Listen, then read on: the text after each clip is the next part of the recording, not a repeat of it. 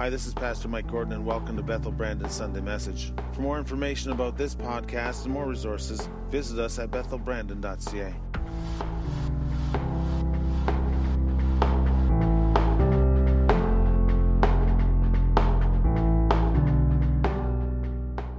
Amen. We are, now, if you were here and not been here, you kind of have been away for the summer. You have been somehow hiding in a hole or something has taken place, and you're saying, what is going on at Bethel? What are they preaching on these days? Well, we are in the midst of a summer series which is called Proverbs Greatest Hits. And this has come to me as a result of really crisis and fatigue. That might be the best way to describe it. Praying and believing that God will do great things, and then coming to the realization that I don't have what it takes to see it done.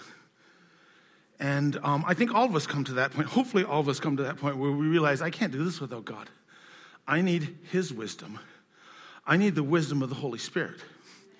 There is a wisdom, a natural wisdom that comes that people gain through living and learning. And some people gather this more than others. And I believe also that there is an inherited wisdom that comes when you accept Jesus as your Savior. When you make Jesus Lord of your life and biblical principles are applied to your life, I believe that there is an element of wisdom that comes with that. It is a smart thing to serve Jesus. And at the same time, I believe that there is what I will call an anointed wisdom. There's an anointed wisdom where God specifically shows up and gives answers for specific times. For times where he is wanting to move. And maybe you're here and you are looking for that. Or maybe you were online listening this morning and you are needing that. And my fear is this, that we settle for 1 and 2. We settle for the wisdom that we kind of gather, and we settle for the wisdom that we get because we're serving Jesus. But there's something, and I believe Proverbs talks about this, that there is a wisdom that we need to kind of go for. And not just go for them when things are bad. Not just go for them when the straits are narrow in our lives. And I believe this is an important thing, and I believe that the Spirit of God is giving this set of messages for such a time as this. There's a story in the book of Acts of a prophet who's named Agabus, and Agabus predicted, he prophesied that there would be a famine, and he said, hey, it's going to be a famine. We need to prepare ourselves for famine. I believe, as the Spirit of God speaks to me, that we will be entering a time where we're going to need wisdom, and it's going to be a wisdom that is going to have to be surpassed by our own smarts and by the elementary things in terms of our faith, that God is calling us to dig down, and I believe that as a church, but I believe that individually as well. And so listen up. Maybe this is a hand grenade sermon. Maybe it's not for today, but as we go into the future. So now most of us believe, and most of us believe correctly, that the book of Proverbs was written by Solomon, but there was another author who had kind of added to the things. His name is Agur. And Agur is mentioned only in this place. The only time we hear this individual, this wise man called Agur, is in the book of Proverbs. I don't know if there's any other place in literature that we hear this individual. But for some reason, the Holy Spirit included some of his words for us today. Now, to hear some of his things, you go to chapter 30 of the book of Proverbs.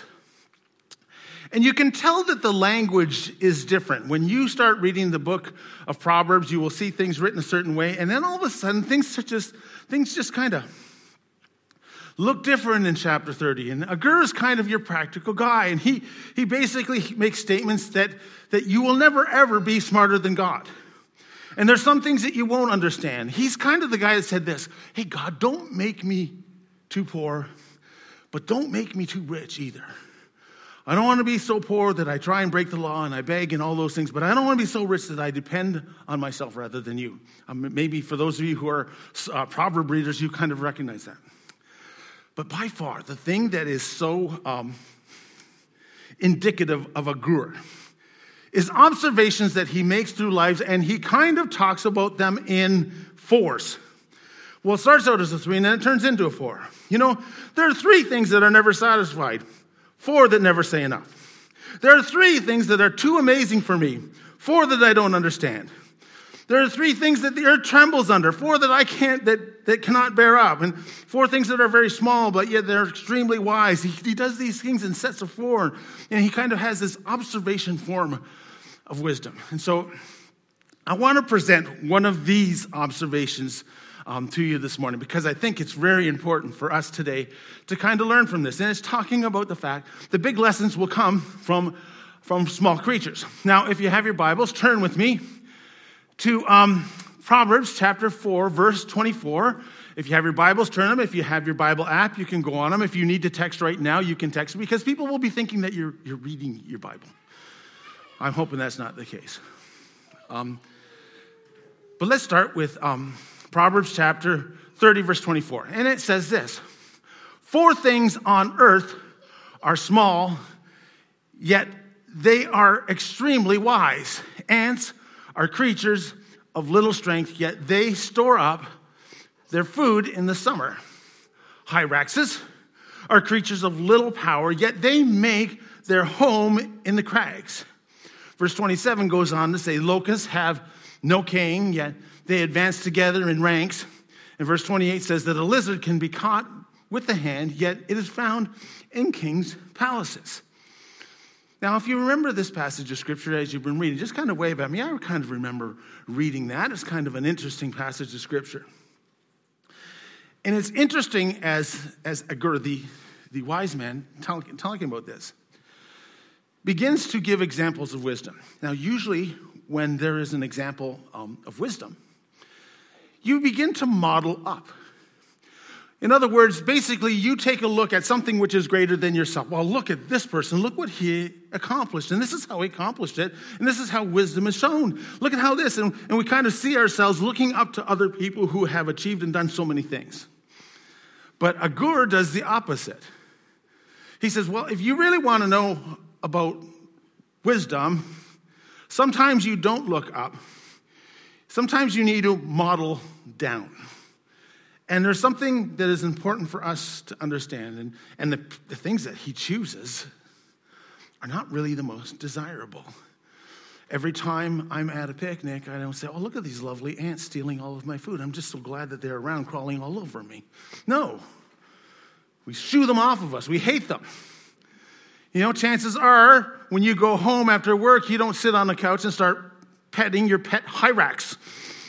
You know, unless your couch is made out of stones like the Flintstones, maybe you'll have a pet hyrax, but chances are you won't. Not the most desirable pet.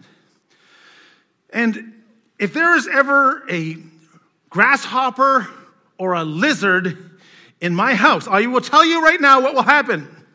There will be a shriek, followed with my wife with a shoe in her hand, handing it to me and say, kill it now. Right? Come on, this is true.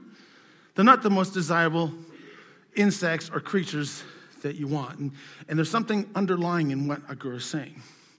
If you want to be wise, sometimes you need to humble yourself. Sometimes you need to take the low road to wisdom. And wisdom is a key ingredient, humility is a key ingredient to wisdom. You need humility to gain wisdom.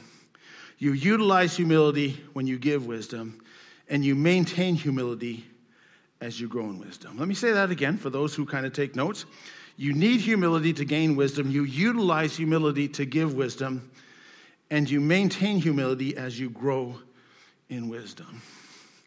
Now, you may not know this, but there's a passage in the book of James, the last verse in James chapter 3. It says this: but the wisdom that is from above is first pure, then peaceable, gentle, easy to be treated, full of mercy and good fruits.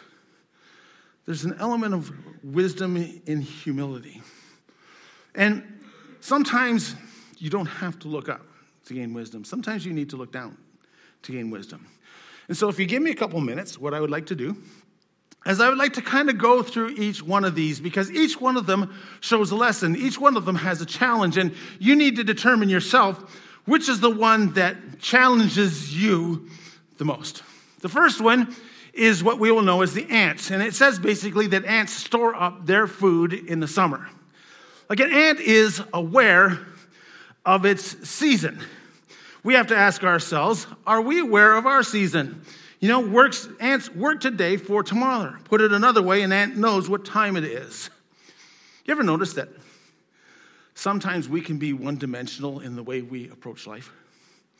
Like there's some people, and I have talked to them, and I know that you have talked to them, and the way they conduct their life and the way that they live their life is that they are living it through yesterday. They live through their life looking through the rear view mirror, thinking about what used to happen, thinking about the way that it was, and they look with fondness backwards. But then there are also a group of people who will live for today and for only today, and everything that they buy and everything that they earn and everything that they go to is to experience the moment today. It is all about today. And there are even people who will live for tomorrow. Things will be greater once I graduate. I'm just looking forward to things once I get married, once I pay off the house, once I retire. And we never ever get to the point where we're actually living in the now. We're just continually looking forward and trying to live in what will be.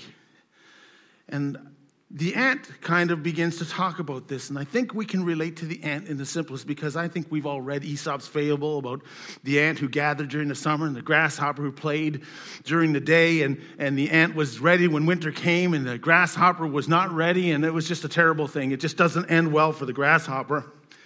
And the message is this: how you fare in the winter is determined by how you prepare in the summer. A wise person takes advantage of the summer because winter lies ahead. So it's basically about preparedness. But it's not just about preparedness. It's about understanding the resources which are important and harvesting them at the right time. Because if we look at this passage of Scripture, it seems simple. But I think we make two key mistakes when we look at the end. The first mistake is this: we take a look at it monetarily. Well, it's about earning things. It's about making money now. It's about putting money in your pension. It's about money, money, money. And if you're here and you're a financial advisor, you're saying, "Amen, Pastor, preach on. I need you to come with me and tell this to other people." And I absolutely will for a small price. Anyways.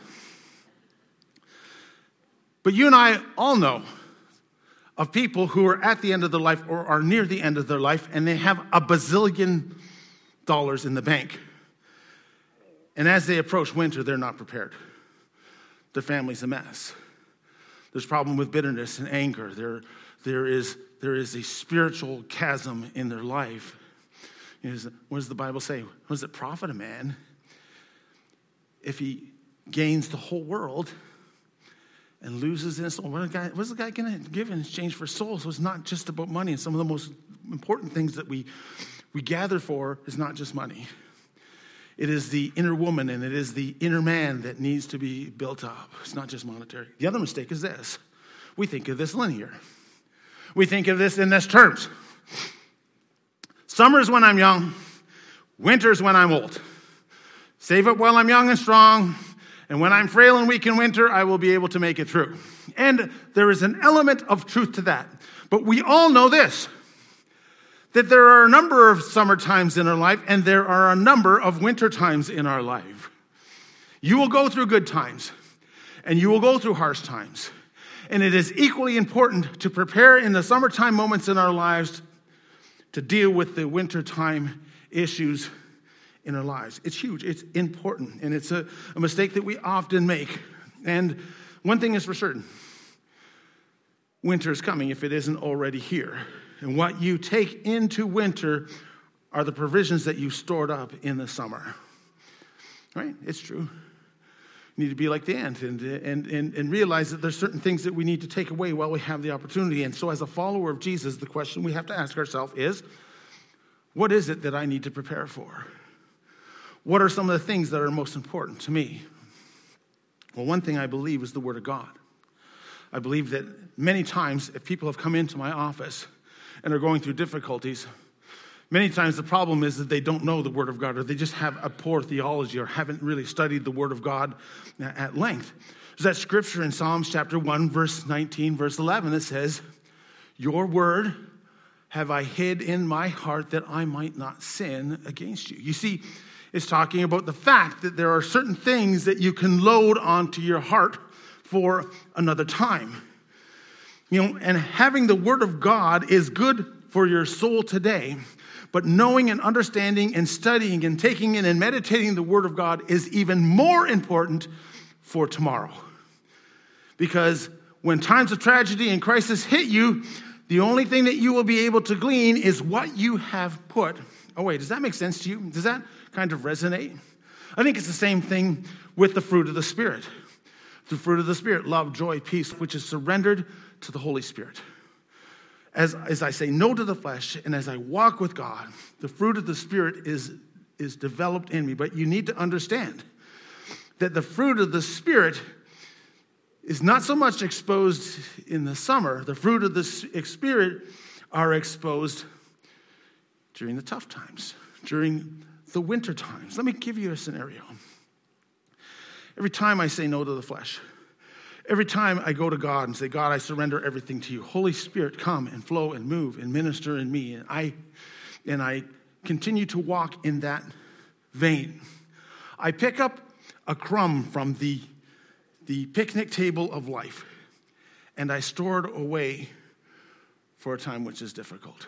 Or I go in my devotional times and I read the book of 1 John, and something doesn't really happen. There's no huge element of thing that rises up. I just read it. I remember it. I study it. And nothing takes place until a couple of years later, when something terrible has happened to me and a brother or sister has rendered me useless on something, and I hate that person. I dislike that person. I don't understand why they've done it. And I don't ever want to talk to that person again. I just want that person to be gone from me until all of a sudden something comes up in my head that says, "Beloved, let us love one another, for love is of God, and everyone that loveth is born of God and knows God. He that loves not doesn't know God." And all of a sudden, there is something that has come that I have put away in my heart that comes today in a time when it is difficult. And you will fare in the winter what you have prepared and what you have put away for the summer. Isn't that neat? What happens is if you don't prepare, your life will become a sinkhole, and everything will look good and everything will be fine. But what has happened is you've never depleted the resources. You've never used renew the resources, and all of a sudden the inner streams, the understreams from the Word of God and through the fruit of the Spirit and through our spiritual worship are gone, and all it takes is some type of a drought, and all of a sudden our life implodes. It becomes a sinkhole, and all of a sudden we don't have anything to draw from it because we've never put anything in it. The question is, what are the resources of character that you're storing away? We just are in the process of coming out of a pandemic. And I've heard so many people say, "Man, I'm so tired. This pandemic has wore me out." Well, in the spiritual realm, I believe something has happened. You have lived through this pandemic on the resources that you have gleaned a year or two before the pandemic. And if you didn't build up the resources going into the pandemic, you suffered more than the person who was in the Word, who was hanging on to God in the summertime of their life. I hope that makes sense. One person has put it this way. Some people see reading the Word of God like taking a shot of adrenaline. We get a spiritual high. Oh, this is good. Oh, bless the Lord. This is a wonderful thing. And we do experience that. But I wonder if absorbing the Word of God, preparing spiritual disciplines in our life, may be more like taking a vitamin. We take a vitamin. I don't feel any better after I've taken a vitamin. But as I continue to take that vitamin, it builds up my body. It makes it stronger. It fights off diseases in the environment. In the long run, it makes me strong. You see, there's a big difference between the one and the other. let me just say this. As Pentecostals, this is an important lesson to learn because Pentecostals can be adrenaline junkies. Come on. Right? We like to enjoy the time where the presence and the Spirit of God, we like to feel the adrenaline, the high of the Holy Spirit. And there's nothing wrong with that. I'm not going to say in any way. I think that we need to seek those times where God meets us at an altar. Is only adrenaline based, we are missing out on so much, aren't we? I know that Fusion is going to be talking about the purpose of worship, and it's not about me. It's about giving glory to God. And there's times where I worship God, and the adrenaline of the Holy Spirit meets my needs. But I think the times when we worship the Lord and God begins to put something away as I give to the Lord and as I do service to the Lord. It says in Romans 12, surrender your bodies as living sacrifices, which is your reasonable worship. That there's things which are put away. A lot of wisdom from the end, is there not? Let's go on. There's another individual which we'll call the hyrax. Now, the hyrax in Scripture is also called the coney. And maybe in one rendition, it'll also be called the rock badger.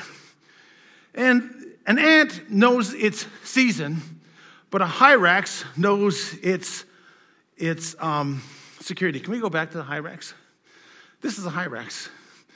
I put this person in here because many of you don't even know what a hyrax is. You say, what is a hyrax? What is a coney? Well, a hyrax is kind of described as a robust guinea pig or a rabbit that kind of has rounded ears. And he's gray and can grow to about 2 feet long, about 10 pounds. And what they do is they spend their time sunning themselves on the rocks.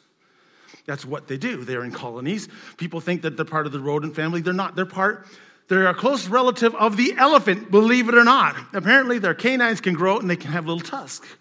Interesting. You learn that here at Bethel. Remember that. I know what a coney is. But the strength of the coney is that they know enough to stay on the rock. And when they're sunning themselves, you can't see them because they're the same color as the rock. And if an eagle flies by or if a hawk will fly by, they will swoop down. And as they see this predator swoop down on them, they will hide. To catch a coney, it will have to dig through tons of boulders. See, there's something that we can learn from the coney, and the Bible writers see it. Hey, if you stay on the rock, you will be secure. How do you catch a coney? Well, you put the bait or the food on the prairie. You put it on the grasslands. Because once a coney is off the rock, it is vulnerable. What if it's a strong coney? What if it's a courageous coney? It doesn't matter. What if there's a coney that says, listen, eagle, listen, lion, look at that. Look at that, I've been working out. No, the biggest, strongest coney is no match for the smallest lion, for the smallest eagle. And if a coney is off the rock, he or she is dead meat. And a person who is off the rock is vulnerable. You and I are vulnerable when we are not on the rock. And it's good to know the rock, not just have a knowledge of the rock. Like I know I did a study a number of years ago on the difference between the Greek word gnosis and epignosis. What's the difference? Well, they both mean knowledge, but one means a knowledge from a book. One can tell you about skiing. The other one is a person who has skied. And there's a difference between one and the other, and it's good to know the rock. To be secure in the rock that you know. It's good to know your strengths, and it's good to know your weaknesses. It's good to know what will pull you away from the rock. And many of us know our strengths, and many of us don't know our weaknesses. And if you don't know your weaknesses, you just have to do one thing. Go to your wife and say, hey, what are my weaknesses? And give yourself 20 minutes, because there'll probably be more than one. No. You find yourself in the prairie when you should be on the rock. The hyrax. Now, another one is the locust, the grasshopper. And that's an easy one as well, because a grasshopper knows its strength. They have no king, yet they advance together in ranks. If you have one grasshopper, it's just a slight problem. If you have 1 million grasshoppers, you have what's called a plague. And we think, oh yeah, there's no such thing as plagues today. But one of the most serious plagues in all of history happened from the year 2019 to 2021. Happened in Somalia and in India, and they're still reeling from the results of this plague. And locusts, by instinct, know that they need to travel in a group. And so this becomes an important issue. And it's not just the fact that they know that there's strength in numbers, but there is strength in unified numbers. One grasshopper does nothing. 1 million grasshoppers kill everything. One person in Christ can do many things, but I tell you what, 1 million with the same cause can do a whole lot more. One of the most powerful passages in Scripture is Genesis chapter 11, verse 6. It's the time when God is coming down and seeing what the people are doing in the Tower of Babel and what is taking place. And God makes a statement in Genesis 11, verse 6. It says, if as one people speaking the same language, they have begun to do this, then nothing they plan to do will be impossible for them. Isn't that an incredible passage of Scripture? If a bunch of ungodly people get together with the same goal and language, they will work together to do powerful things. Well, what does that mean if a bunch of people who are called by God, a bunch of people who are baptized in the Holy Spirit and are serving God gather together to do something really big? There is power in unified numbers. And what this tells us as well is this, that although you must have a personal faith, you can never have an individual faith. You cannot be a Christian alone. You must have other Christians. I remember a pastor was preaching on this, and he gave the story of a guy who was visiting an asylum for the criminally insane, and he saw that there were 100 inmates there, but only 3 guards. So guy said, "Hey, are you not worried that these insane people are going to unite themselves and take over?" And the guard said this: "Lunatics never unite. Locusts do. Christians should. And if we don't, we've forgotten our power." There are some things that you might be going through that if you were unified in a group with people, that they might be able to help you with. That you need their gifts and they need your gifts. And there's something about unity. And if you take a look at the Bible, it was filled with community.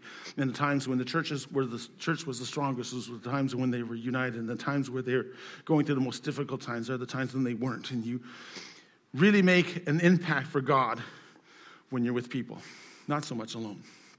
Locusts know their strength. The question is, do we? So, the ant knows its season. The hyrax or the coney or the rock badger knows its security. The locust knows its strength. And then there is this one weird one, the lizard, or in some instances, it is the spider. And I'm glad they mentioned the spider because we can relate to the spider better than the lizard. They can be caught with the hand, yet is found in king's palaces.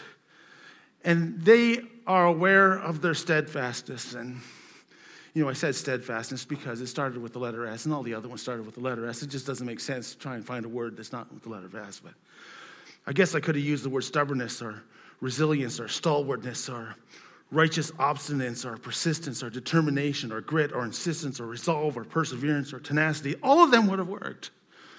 But we kind of understand it, I guess, in the realm of a spider because we don't have too many lizards in our house. But if you are to live in a hot environment, you will know about these lizards, these geckos, these wall geckos. I've heard of a lot of missionaries that talk about these wall geckos. And one, I believe, who's from Thailand, he says, I got this gecko behind my curtain. That's kind of where he stays. And we kind of like him there because he actually eats all the kind. He's kind of like the janitor, the wall janitor. He says, but one time I took him and I got a net and I caught him easily. I went into my yard. I threw him in a field 100 yards away. I went back into the house, closed the door, went up the stairs, looked behind the curtain, and that same gecko was there. I don't know whether that was true, but it seemed like it. I remember 30 years ago, young guy in ministry, and I got my first house, and there was a deck around it, and it was really nice, and I had my first gas barbecue, and I put it in the corner, and everything was fine until one day I see this spider. Well, spiders don't get along with gas barbecues. They want to crawl in that gas barbecue, and they want to kind of put a nest in that little tube where the gas goes, and I hate that spider. I know what I'll do. I'll sweep that spider out. So I got my broom, and I swept off that spider. The next day, guess what? There's a spider's nest there, a web. So I swept it off, thinking again that if I will continually discourage this spider, eventually this spider will find another place to build his nest. That was 30 years ago. I can almost guarantee you that if I go back to that house, look on that deck, in that corner, there will probably be a web with a spider with a long beard and a smile on his. It's true. And it doesn't matter whether you're low income. It doesn't matter whether you're upper income. It doesn't matter whether you are in a palace. It is the same story. They are there. You can catch them. You can get rid of them. But for some reason, they are still there. You can light that house on fire. You'll come back in the spot that there was. You'll see that gecko there with an asbestos suit on or something. I'm not too sure. There's something about it. And there's something to be said about that type of attitude in an environment where we quit a lot, where everything is disposable. I'll just get rid of it. Doesn't matter. There is a wisdom in resiliency. There's a resiliency or a wisdom in sticking it out. There are some things in life that require this level of resiliency. Our faith needs to be based on this resiliency, to hang in there no matter what. Some of the greatest lessons that you will learn are the times where you have had to wait. Character that has been developed. Lessons that you have learned. People who you have learned to depend on in times like this. And it's important to understand it. There are times where you may be in a position where you have all the knowledge and you have all the qualifications and you're the perfect person for the job. For some reason, God has you there waiting. There's wisdom in perseverance. There's one time I was about to quit something, and I just had every reason to quit. And a close friend of mine said to me, you need to remember something before you quit. You will never celebrate anything that you quit. That kind of stuck with me. You will never celebrate anything that you quit. So with that in mind, you might be on the verge of quitting. The question you have to ask yourself, is God calling you to quit that? Is there something in your faith that is gnawing on you that says, let's just give it one more time? Maybe it's just your faith in and of itself that you're questioning. What is that dream that God has you holding on to, and you're just saying, I don't know if it's worth it? What are some of those things that are in place? Who's that person that you've stopped praying for? What is that dream that you stopped thinking about? Who is that neighbor that you stopped witnessing to? Who's that young child that you've stopped encouraging, mentoring? Sometimes it is just about the fact that you need to keep running. Isn't that true? Just keep running. We just had the Olympics. While the marathon was being run, they talked about the world's record. We always want to know what the world record is. Do you ever stop to consider what the world record for the longest running of a marathon is? It's a story that happened in 1912. The Olympics were in Stockholm, Sweden. And there was a Japanese runner, and his name was Shigeru Kanekuri. And he was a runner. As a matter of fact, he had broken the world's record. And so he was asked to come to the Olympics. And at that time, he was only two people that could be afforded by Japan to go into the Olympics. But the problem is the trip from Japan to Stockholm, Sweden, took 18 days. He had to spend a number of days on a ship. And then from there, he had to spend a number of days on a train and probably didn't have a whole lot of money to support himself and maybe not a whole lot of resources for him to live on in this whole process. And he had a couple of days to recover. But when the gun went off and the marathon went, and they don't have cameras everywhere at that time. You start in one place and they kind of catch you along the way. Well, what happened was halfway through the race, this guy passes out. Absolutely passes out. And a couple in the community pick him up, take care of him for a long time. And he is so embarrassed with this failure that what he decides to do is he decides to return to Japan without notifying the race officials. And the Swedish authorities considered him missing for 50 years before discovering that he was living in Japan. And in 1967, he was offered the opportunity to complete his run, and he accepted.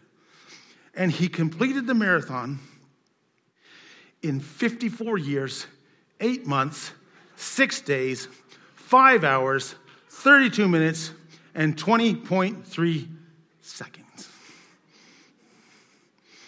He said it was a long trip. Along the way, I got married, had 6 children, and 10 grandchildren. It's just about finishing the race. And I don't know where you are right now. I don't know where you are in your faith. It's been a hard time, hasn't it? For some of us. You might be sitting here and you got the smile on your face and everything looks good, and you're just there and you're just feeling like, just feel like giving up, or I have given up and I just still find myself here. Can I pray for us that God will give us wisdom through some of the small things? Father, I just pray for every single person here, but particularly for people who might be here who don't know Jesus. And the Spirit of God is speaking to them, and they need to come to a point where they give you everything. And Lord, I want to think of them first. And if you're here and maybe you are online and you are considering things and you don't really know the Lord, but you would like to. Well, it all starts when you say, God, here I am, a sinner. I want you to come in and be Lord of my life. And it's followed by a prayer that kind of goes like this. Dear God, I thank you for dying on the cross. I thank you for dying for the sins that I have committed. I'm not perfect at all. And I need a Savior. I need you, God, to come into my life, and I need you to be Lord. And so I pray that you come in. And by faith, I accept you, and I accept the gift of Jesus dying on the cross. And so, Lord, come into my heart. Be my Lord and my Savior. And for those people who are here, Lord, welcome to the kingdom of God. But Lord, I would imagine that there's a lot of people who are not here by accident this morning. I could tell by the worship. Well, there was just that extended time of quietness, that extended time that God was seeking to deal deeply in our hearts. So for those of you who are here and those of you who are just feeling the depth of the Word of God working in your heart, I pray that God will show himself to you. I pray that we will be women and men of the Word and of the Spirit, that we will know where our source of strength is in you, that we'll be unified together as the body of Christ, and it will be people that will hang on and be steadfast in our faith. So Lord, I pray for a powerful move of the Holy Spirit for those who need it. I pray, Father, that as people drive home, they will sense the Spirit of God speaking to them. And most of all, God, I pray that you will be lifted up. We pray in Jesus' name. Amen. Thank you for taking the time to listen. Let's continue the conversation online. Visit us at bethelbrandon.ca or follow us on Facebook.